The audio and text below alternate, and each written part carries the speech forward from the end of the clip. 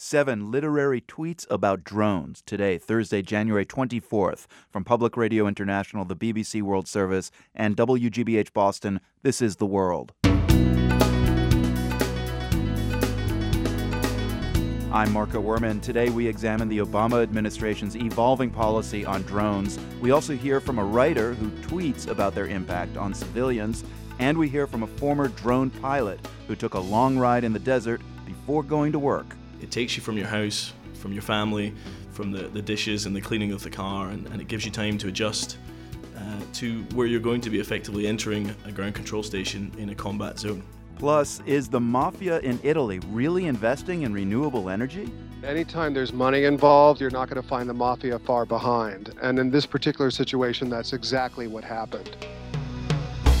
PRI's The World is supported by the Medtronic Foundation, helping patients take action for their health, preparing frontline healthcare workers who help them along the healthcare journey, and ensuring that more people around the world living with chronic disease get the proper care they need. MedtronicFoundation.org. I'm Marco Werman. This is The World. We focus today on two big stories about the military. Later in the program, we'll speak with Captain Zoe Bedell, a Marine reservist who is part of the push to lift the ban on women serving in combat roles. But first, we continue our investigation into unmanned aerial vehicles, or drones. The United Nations today launched an investigation into the impact of drone strikes on civilians. The inquiry will focus on the legal implications of so-called targeted killings, particularly when civilians who were not the target of a strike end up dead. Though many countries use drones in a variety of ways, the U.S. remains the chief user of targeted drone strikes right now. And just like nuclear weapons after World War II, the world is watching us as we improvise rules for this relatively new weapon. The problem so far is the new rule book has been developed mostly in secret. Daniel Kleidman of Newsweek and the Daily Beast interviewed hundreds of U.S. officials about drone policy under President Obama. That was for his recent book, Kill or Capture: The War on Terror and the Soul of the Obama Presidency. Kleidman says Obama's attitude toward drones has changed over the years. His evolution on drones is not completely a straight line.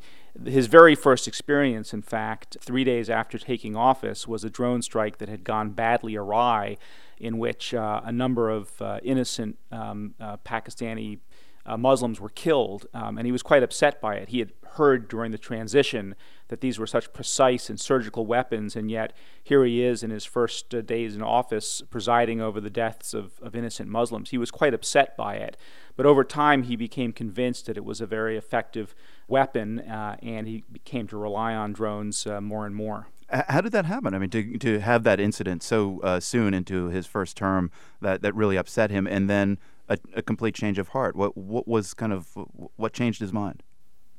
Well, he called in the CIA, the then holdover head of the CIA, Mike Hayden, and his deputy to find out what had happened. They explained to him, Steve Kappas, who was the deputy CIA director at the time, explained to him that, as effective as these tools are, they can't lift the fog of war entirely, and sometimes mistakes are made.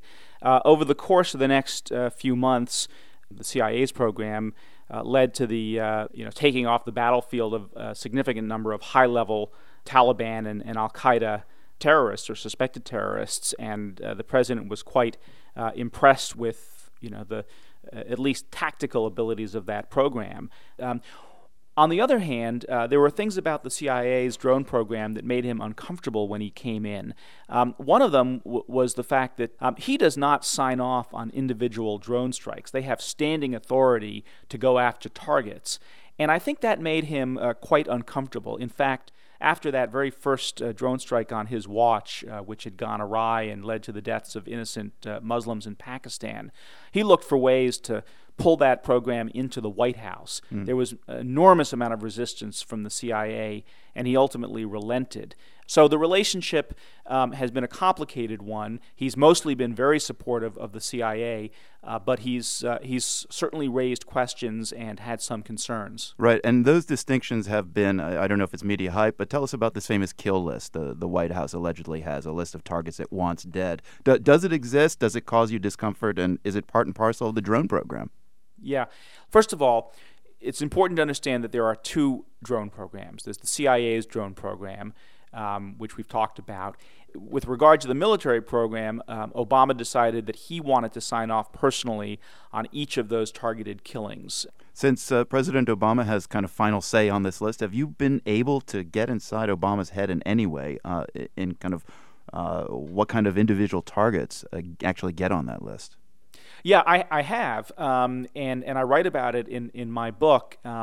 There was a case I think it was in 2011, where David Petraeus, who was then the head of CENTCOM, had proposed a number of targets in Yemen. The president dialed back the list, and there were a couple of people who he said he didn't want them to go after. Then, in the middle of the operation, Haas Cartwright, the vice chairman of the Joint Chiefs of Staff, got a call from Petraeus. Petraeus said, look, we've got a clear shot at this individual, but the president had said we couldn't go back. I'd like to appeal that decision. I'd like to go back to the president and ask if we can do it. And so they did. I believe it was in the middle of the night or late at night, and they got back to President Obama, and Cartwright said to him, are you willing to reconsider? And the president said, well, let's go through the facts here. Are we sure this would be legal? Are we sure that this is who we think it is? Are we sure that this person really poses the kind of threat that is being asserted? All the answers were yes, and he said, okay, I'll reconsider, and they did it. They went after the person, they got him. Since we're talking about drones on our program today, I'm just curious, between the time that Petraeus spotted that clear shot on the target and the time that the target was killed, how many hours are we talking about? I don't know exactly, but I think we're talking about a few hours, if that. Daniel Kleidman, the author of Kill or Capture, The War on Terror and the Soul of the Obama Presidency. Thanks for speaking with us. Absolutely. Now, we reached out to both the CIA and the Pentagon to discuss their respective drone operations. The CIA declined to comment, and the Defense Department said it's not in a position to discuss target selection, rules of engagement for drone pilots, or the command structure for making strike decisions. For issues relating to the legality and ethics of the strikes, we were referred to the White House. Our request for comment there is still pending. So yesterday we heard Nigerian-American writer Teju Cole read some short stories that he's tweeted about drones. Cole gained notoriety a few years ago for his first novel, Open City. Tweeting about drones might seem like an odd, abbreviated follow-up, but to Cole, Twitter is a perfect platform to instantly reach his followers, more than 70,000 of them, and spark a conversation. And his tweets, focusing on civilians who die as a result of drone strikes, have a literary twist as well. Call me Ishmael. I was a young man of military age. I was immolated at my wedding. My parents are inconsolable. Mother died today. The program saves American lives.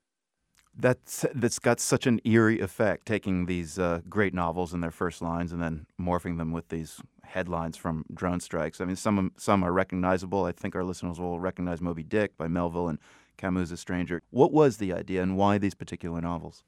I started thinking about something which, in my mind, I call the empathy gap between what was happening militarily with global war and terror and the attitude, or in fact lack of attitude, that many people had towards what was going on. My background is literature. I'm a writer. And so my intervention tends to be literary. There is something about reading great works of literature that first and foremost is about identifying. We come to hold the characters as in some way like us.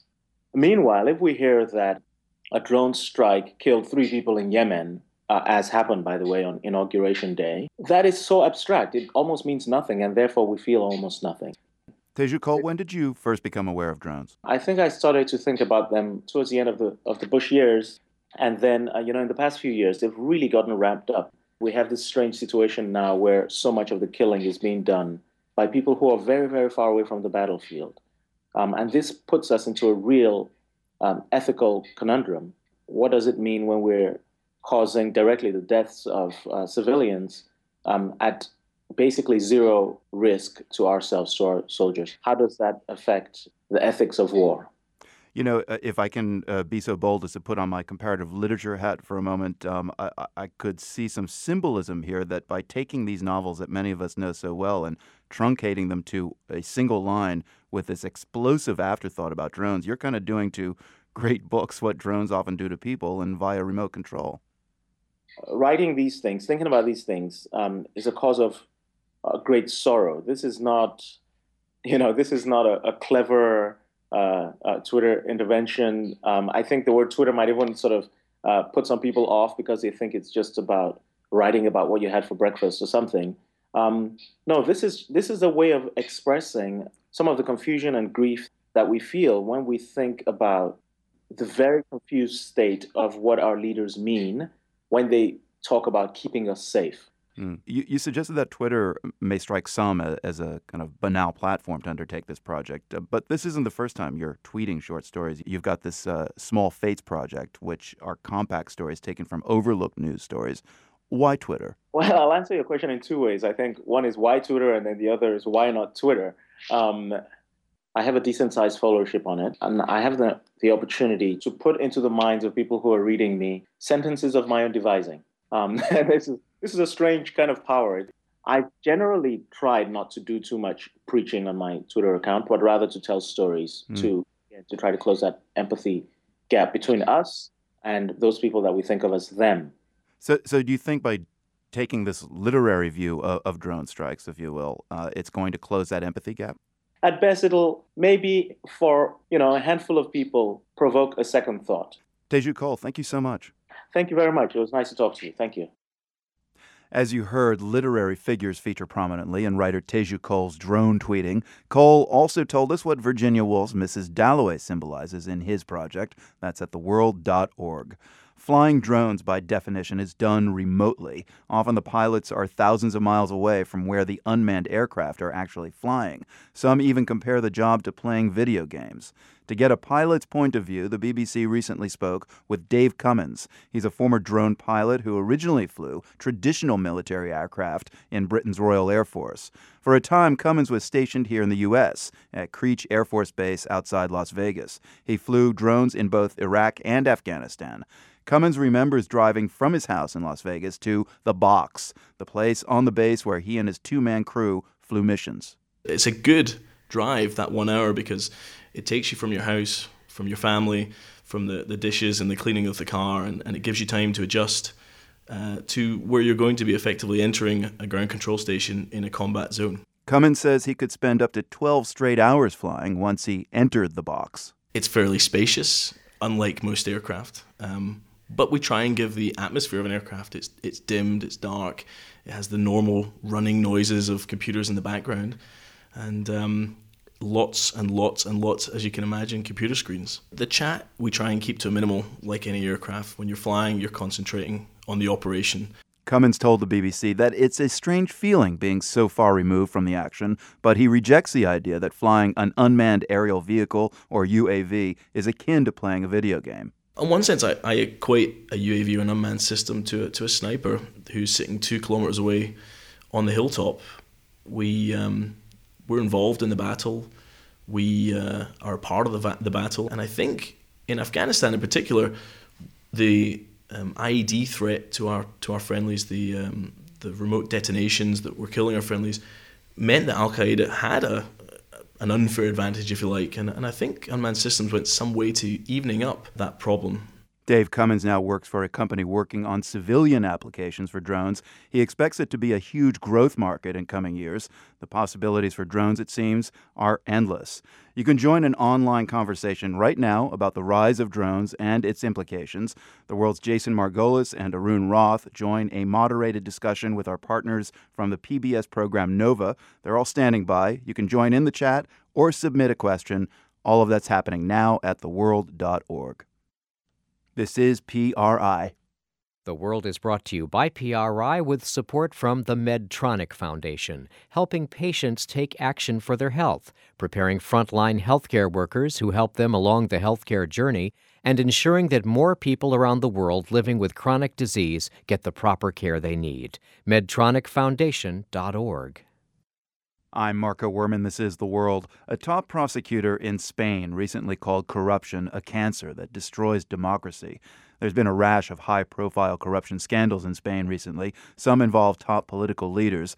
And that led our reporter in Spain, Jerry Haddon, to wonder if corruption is getting worse there or if it's just that more cases are coming to light because of the economic crisis. It's both things, according to Spanish journalists and researchers. There is more corruption now than, say, 20 years ago. There's a famous singer accused of embezzling from an artists' association. Then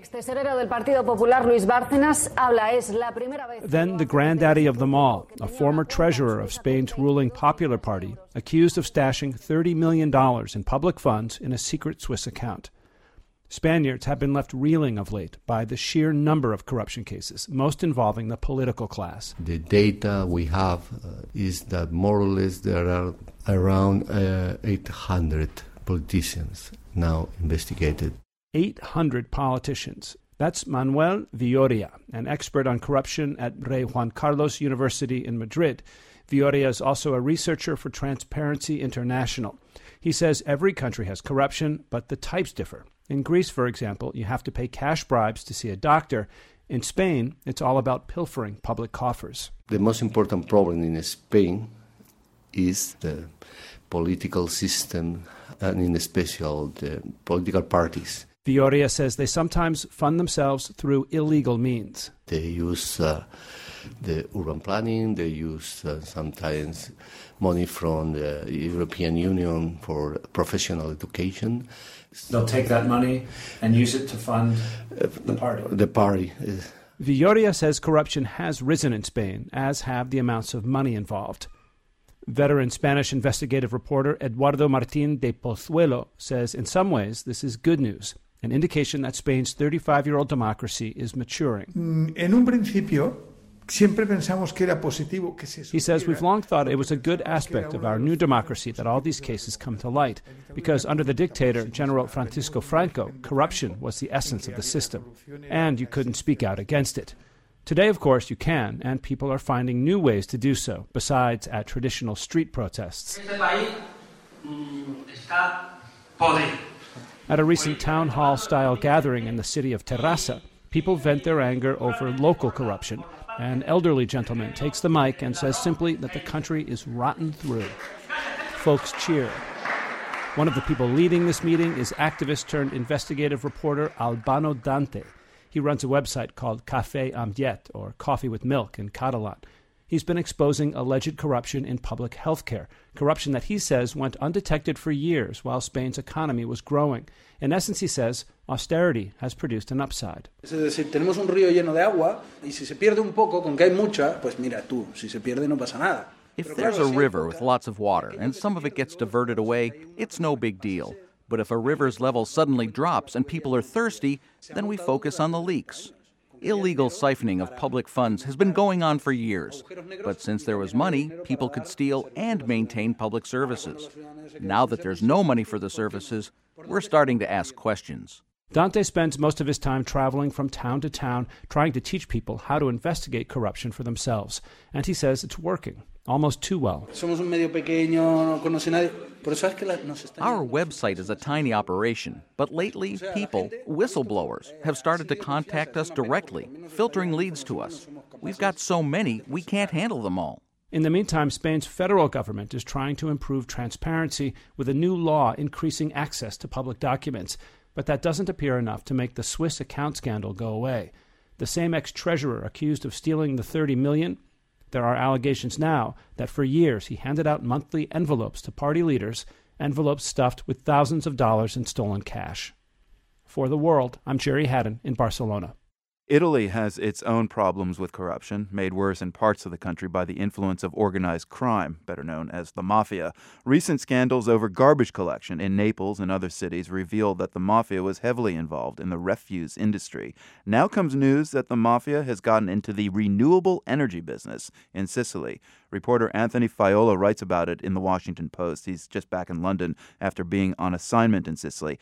Anthony, renewable energy and the Mafia. I mean, I just have a hard time seeing a Mafia boss driving a Prius. Well, I'll tell you what, anytime there's money involved, you're not going to find the mafia far behind. And in this particular situation, that's exactly what happened. Alternative energy over the last decade became an incredibly profitable business in Italy, and the mafia sensed money and they went for it. So where do they see the money? Is it in solar panels? Is it in windmills? Something else? Well, it's both. I mean, effectively, what we're talking about at its most basic root are land deals. You'd identify a suitable spot for alternative energy, say a wind farm or a solar farm, that might not be worth much otherwise. You'd contact, maybe pressure the landlord if you didn't already have control over the land. Then you'd sign up a corrupt bureaucrat who would speed up approval of green licenses, something that in Sicily might typically take years, if ever, to get. And once you had the permit, that land that you had would be worth multiple times more. And you'd turn around and you'd sell it to alternative energy companies. Some of the companies knew what they were getting into, others say they didn't. So with the mafia involved in renewable energy, does that mean this is a legitimate business? That's a good question. I'm trying to compute this. What they were getting involved in at its most basic level, like I said, were these land deals. But there is some evidence to suggest that there's fraud happening on a broader basis. I mean, for instance, if you have solar panels in Italy and you're generating power, you can sell that power back to the national grid and make some money off of that. And there's some evidence to suggest that the mafia was actually doing that as well. Now, is everyone who's involved in alternative energy in Italy involved in some sort of corruption? Of course not. But at the same time, in Sicily, what you find is that roughly 30% of the wind farms on the island now have been seized by the government. Well, this must be a tough one for the government to square because obviously they want renewable energy production. At the same time, they don't want the mafia being involved with it. Well, that's exactly right. One of the problems with having the mafia involved in it, it distorts the market and it makes it even harder for legitimate alternative energy entrepreneurs to rise up and form their own businesses. I spoke to one legitimate businessman in Sicily who had been in the wind farm and solar panel industry there and had been brutally harassed by the mafia for the last several years because he wasn't willing to play ball with them. He had one of his wind farms, for instance, attacked by an arson, doing $4 million worth of damage. And the threats that were made to his family and to his own well-being were so strong that he ended up having to go into some kind of government protection for 2 years. So how did Italian officials figure out that the mafia was involved, and have they shut down these wind farms now? They've shut down some of them, and some of them they've actually handed over to the state. And what we're talking about is a years-long sting operation. I mean, these operations date back, in some cases, to the mid-2000s. What they've done is they've meticulously placed wiretaps inside of vehicles, on street corners in some cases. Wow. And they've developed a network of informants who have gradually been giving them the information that they need to make the arrests. There have been 2 waves of arrests so far, one 2010 and one just last December. And my understanding is that there are more coming down the pike. Anthony Fiola, the London bureau chief for the Washington Post, telling us about the mafia's recent forays into renewable energy in Sicily. Thanks a lot. Thank you. News headlines are next. You're listening to The World on PRI, Public Radio International.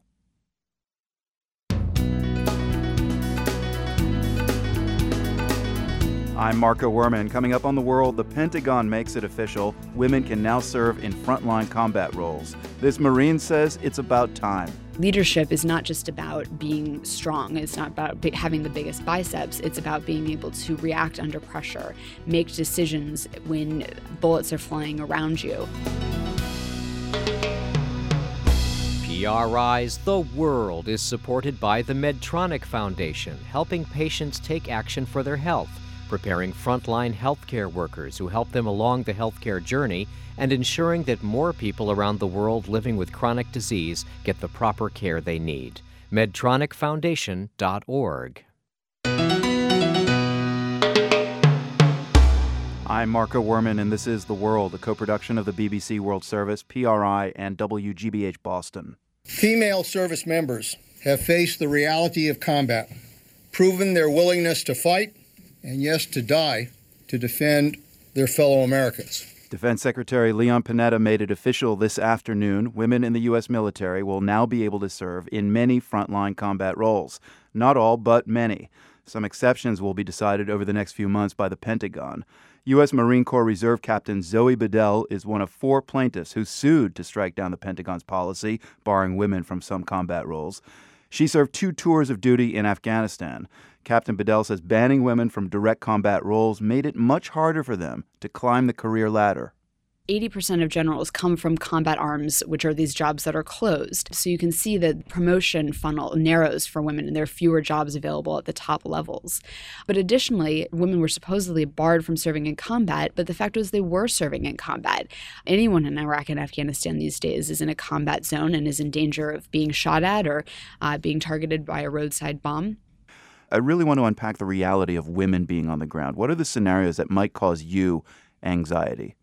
When I was part of the female engagement team, my Marines and I were living with male Marines in very small bases and operating with them and patrolling with them every day. So those things are already happening. So there will be a little bit of adjustment for some of the men who haven't done that yet or who haven't been in those situations. But the fact is men have already made those adjustments too, and they've proven that we can work in these environments professionally.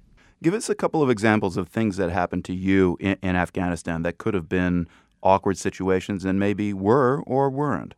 Well, I mean, there's a sort of infinite opportunity for awkwardness, right? Anytime you're living with someone for an extended period of time, one potential challenge is when you're patrolling and you have to relieve yourself. You're in the open and it's hard to do. So there can be some difficulty there. But I know women would sort of band together, they'd hold up a tarp, and you make things happen.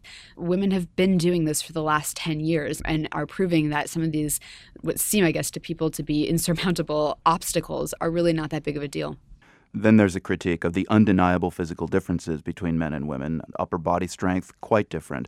What are the differences that you accept between men and women in combat that give men a physical advantage? There are absolutely some women who aren't going to be able to do this work, just like there are some men who can't do the work. But right now, the fact is that all men are let in, regardless of whether or not they've been evaluated to be able to do it, and no women are. That's what's changing here, is that women will now have a chance to prove that they are one of those people who can do that work, and then given the opportunity to do it if they can. What is the toughest thing you've ever had to do in the field where you really felt challenged? There are a lot of different challenges that you come across all the time. I mean, some of them are those physical challenges where you are just on a long hike and your gear weighs a ton and you're exhausted and your feet hurt, and those are incredibly challenging. But other challenges are more mental. It's a stressful situation. You've been going without sleep for a long time. Leadership is not just about being strong. It's not about having the biggest biceps. It's about being able to react under pressure, make decisions when bullets are flying around you. And those are absolutely qualities that women possess just as much as men do. I was going to ask you, do you think women may be in a better position to handle the mental stress than men? I think everyone is sort of equally well qualified here. The military gives you training on this. They help prepare people. There are certainly some advantages women probably have, and there's some advantages men probably have. And I think in business settings, for example, they've seen that the different approaches to problems complement each other and make units stronger. That's what I've seen so far in the military as well. You've been out there in the field in Afghanistan. What was the reality for you in that respect? Forces there are there doing a lot of what was formerly called hearts and minds and winning the hearts of the population. And if you come in with a whole group of men in a society where men can't even interact with the women, it doesn't look very sincere because you're trying to help their population, but you're only trying to help 50% of them. The other thing is we were able to use some of those cultural stereotypes, use them against them to some extent, right? Because they think that women are nurturing and they're healers and they're there to support and they're not aggressive. So when they bring women in, it sort of lowers the tension to some extent. So we found that coming in as women actually helped us in that environment. It would really change the tone of some engagements in a positive way. Finally, Captain Bedell, I have to ask you what you think the lifting of the ban will mean for the frequency of sexual assault in the military. I mean, it's already out of control by many accounts, over 3,000 cases reported in 2011. What's going to happen to that? The policy as it used to stand, it justified the behavior of treating women as second-class citizens. If you're now saying, no, women are equal, they have a chance to do these jobs, they can compete for these roles, that equality will eventually permeate the organization. So that's not going to be an overnight thing, but I think it's a step in the right direction of really the organization seeing women as equal and thus the individuals in that organization adopting that policy or that belief as well. U.S. Marine Corps Reserve Captain Zoe Bedell, one of 4 plaintiffs who challenged the Pentagon's policy barring women from some combat roles. Captain Bedell, thank you very much. Thank you for having me. Our next story is a reminder of what combat soldiers endure. It's a story of two World War II veterans. One of them was Jake McNeese. He died on Monday at the age of 93 at his home in Ponca City, Oklahoma. Back in 1944, he was a paratrooper in the 101st Airborne Division.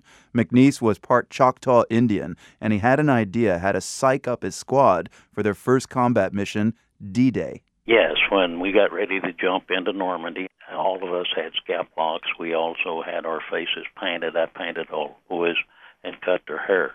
And it started a fad that is carried on today throughout most airborne units. The scene was caught on camera, Jake and his buddies beside their plane with their mohawks, daubing each other with war paint. They jumped into Normandy just hours later. I jumped in with 20 men and came out with 2. But in fact, another of Jake's band of brothers survived the battle. And I didn't know. I thought that Robert was dead up all this time until yesterday when his son called me. Robert Cohn is the other man in our story. Both men spoke to the world on the anniversary of D-Day in 2002. And it was the world's Chris Wolf who tracked them down and arranged their reunion. Chris has this remembrance. Jake McNeese was not what you call a conventional soldier. He and his men didn't believe in doing anything that didn't involve killing the enemy or preparing to kill the enemy. We had no respect or discipline to show to officers or really any of their regulations. We were just a damn good bunch of soldiers. His squad of misfits was nicknamed the Filthy 13, the inspiration for the movie The Dirty Dozen. But Jake says they weren't felons like those in the movie. Well, we often went AWOL. We were called the Filthy 13. We never took care of our barracks or any other thing in sanitation, and we were always restricted to camp. But we went AWOL every weekend that we wanted to, and we stayed as long as we wanted to, returned back, because we knew that they needed us badly, for combat, and it'd just be a few days in the brig. We stole jeeps, we stole trains, and we blew up barracks, we blew down trees, and we stole the colonel's whiskey, and things like that. McNeese's ability to lead and inspire led him to get promoted, frequently. But just as frequently, he was busted down to buck private. He and his men were demolition saboteurs attached to the 3rd Battalion of the 506th Parachute Infantry for D-Day. It was truly a suicide mission, and I lost most of my men within the first 2 hours. His comrade Bob Cohn got separated from the group as soon as he left the plane. Let's hear a little of the interview that Lisa Mullins did with Bob and Jake back in 2002. When, before yesterday, was the last time that you did hear from him or even saw him? The last time I saw him was the night we jumped out of the C-47 going into France. 58 years ago today. 58 years ago today. Okay. Bob Cohn, can you hear me? Yes, I can hear you. Excellent. So Jake, as you know, is on the line now, and you spoke with him for the first time yesterday. That must have been a pretty extraordinary phone call you guys had. Yes, it was, and unfortunately I had no way of knowing where and when and how I could get in touch with anybody. What happened to you? What happened? Well, 58 years ago today, what happened to you? And I landed with one other man who I didn't even know, to be truthful with you, but he got killed anyway, and I was alone right there. I got hit. You got hit by gunfire. I got hit in the right arm. I got shot. And I got to a farm nearby, you know what I mean? And I stayed there for 2 or 3 days, and it seems that the farmer turned me in, and that's how I got captured. We don't have time to replay the whole conversation, but you can listen online at theworld.org. To cut a long story short, Bob was reported dead, and for almost 60 years he didn't seek out his former comrades. In some way he felt he'd let them down. But Bob and Jake's friendship was renewed that day in 2002. I will email to Bob today about 6 or 8 pictures of him taken about 5 hours before he jumped into Normandy. With a mohawk. And that will be emailed in to him today. Excellent. I really appreciate it, Jack, and say hello to Martha for me, too. Sure will, boy. And it was real nice talking to you, and it's really something I'll remember the rest of my life. Well, you tell Ed, your son, and all your family, your daughters, and all of them that we send our regards and our thanks for you and the service that you did for this nation. Okay, Jake. Jake McNeese passed away Monday. His old friend Bob Cohn died in June 2010. Shortly after, we received this message from a friend of the Cohn family. Just to let you know, Bob has had a funeral with full military honours, due in part to what you did for him. That interview started the ball rolling. His son said it was the best thing that happened to his dad in his last years. He had a whale of a time with his old army buddies. Thought you might like to know. I did, and I have to say, it was the best day's work I ever did. For the World, this is Chris Wolfe.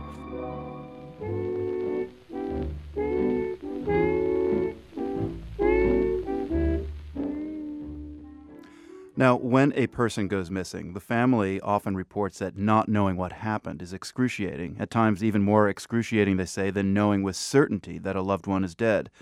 Every year, hundreds of migrants die trying to illegally cross the U.S.-Mexico border. We know because their bodies are found in the desert. But because many remains are unrecognizable, the families don't know what happened, only that the migrants never arrived at their destination. That's where Robin Reinecke comes in. She's a cultural anthropologist with the Pima County Missing Migrant Project in Tucson, Arizona. Her task? To identify the dead, often through the few possessions that are found with the remains. Reinecke says the number of unidentified bodies in Arizona alone is staggering. The Pima County Office of the Medical Examiner has records for 767 unidentified remains dating from 1990 to the end of 2012. It's important to note that the majority of those have been found between the years 2000 and 2012. And who finds the remains in the desert? A lot are found by Border Patrol.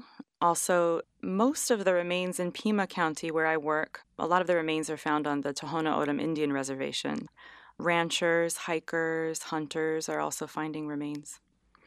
The bodies arrive to your lab. Do you intervene at any point in between, or do you have to conduct forensic investigations? I don't do that part. The part that I'm really focused on is actually well after the bodies are brought in. And once we've basically determined that the body is going to be difficult to identify, or once the body has been there at the morgue for a while and still is unidentified. And that's when I get involved as far as the dead. Robin, I imagine that you start accumulating enough evidence from some of these victims that people's real-life narratives start occurring in your mind. Yeah. Things that really stand out to me, I think, are the things that relate to my life.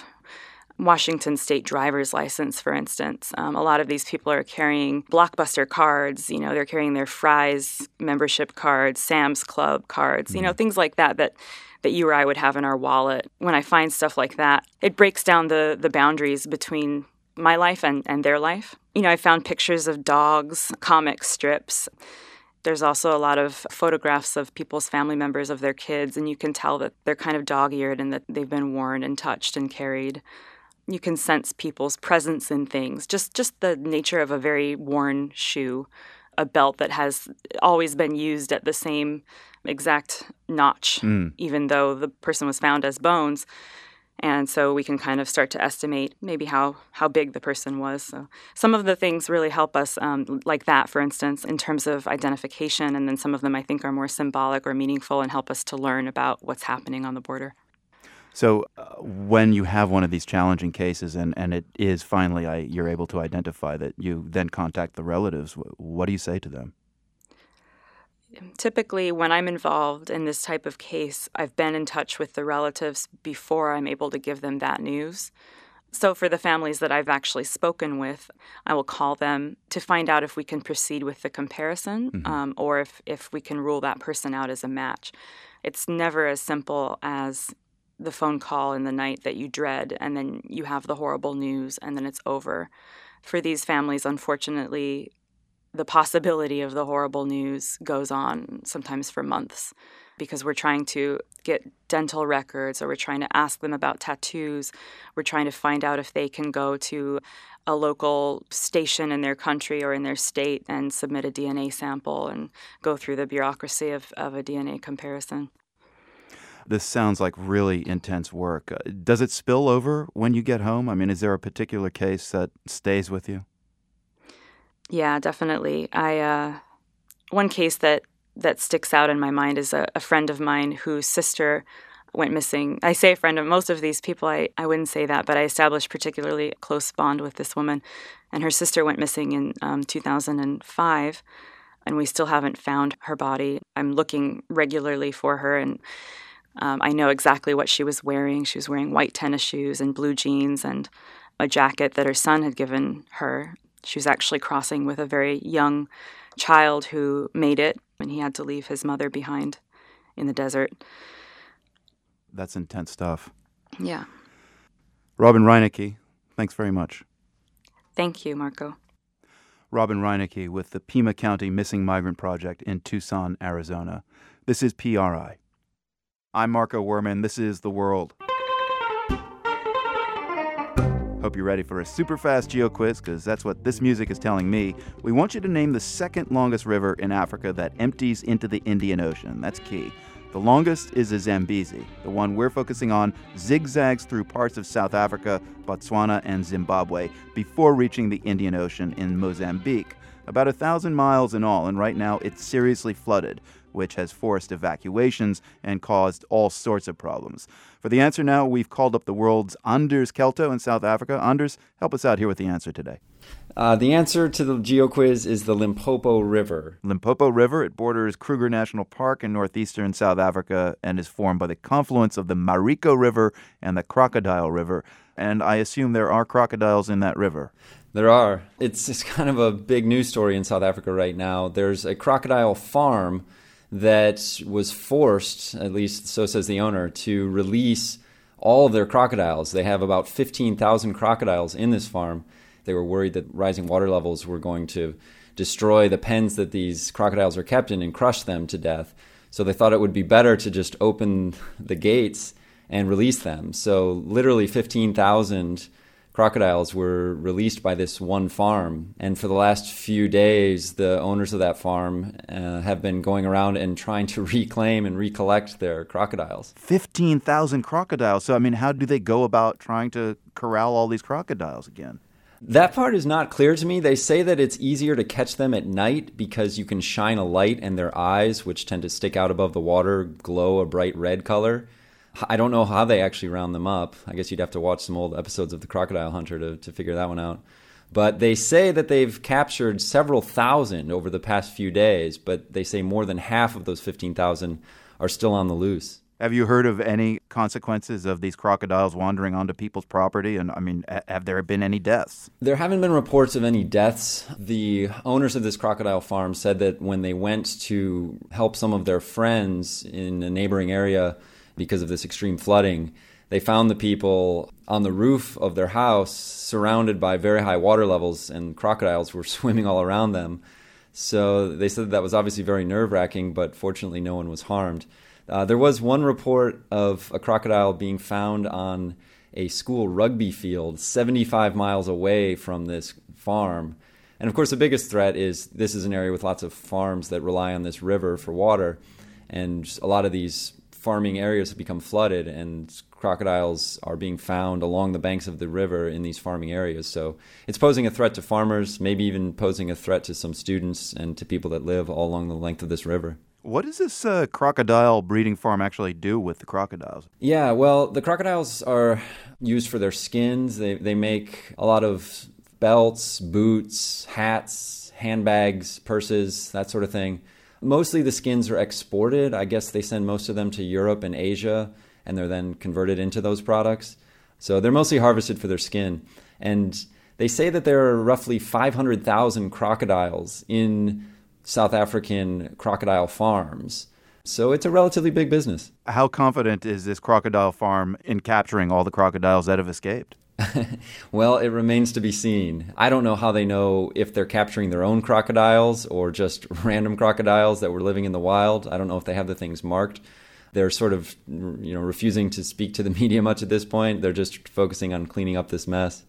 The world's Anders Kelto in South Africa. If you happen to head anywhere back to the Limpopo River, Anders, you might want to think about a pogo stick. I will. I won't be crossing that border anytime soon. Thanks for your time. Sure. We end today's program with a story out of Canada about a song that began as a protest but has now been adopted by the other side. Here's the world's Patrick Cox. Montreal singer David Hodges started performing the song in question last fall. It was just after Quebec's separatists had won provincial elections there, partly on the promise that they would further protect the French language.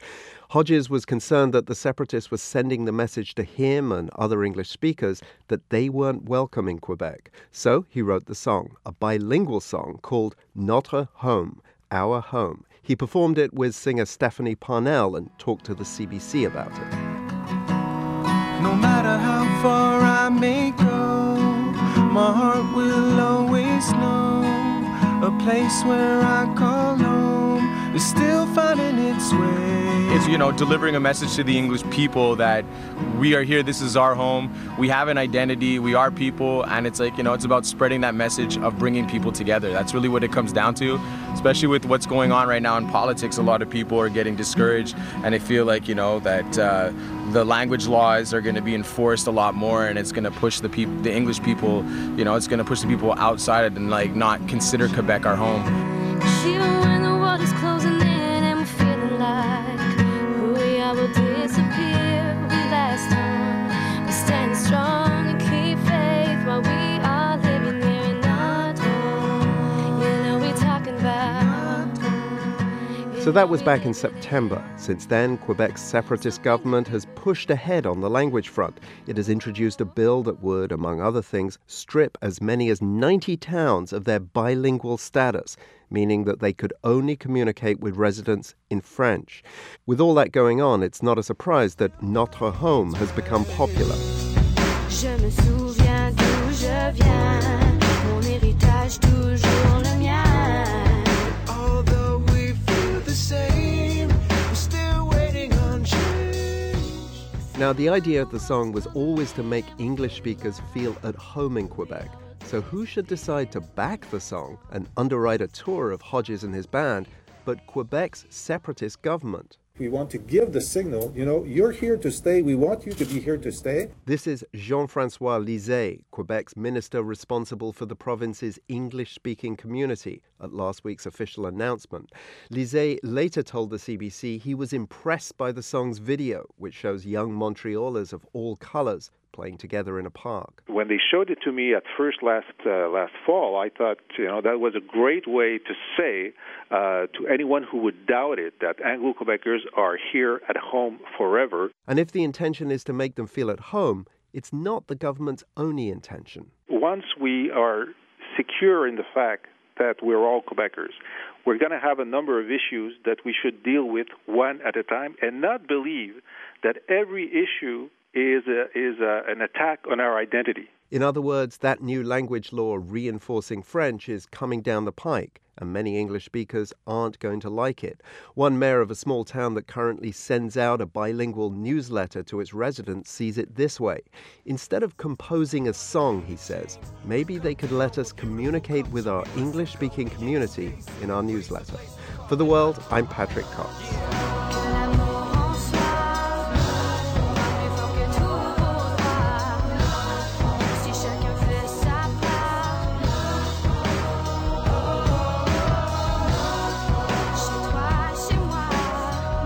For more stories on the world's languages, check out our podcast, The World in Words. Just go to theworld.org/language.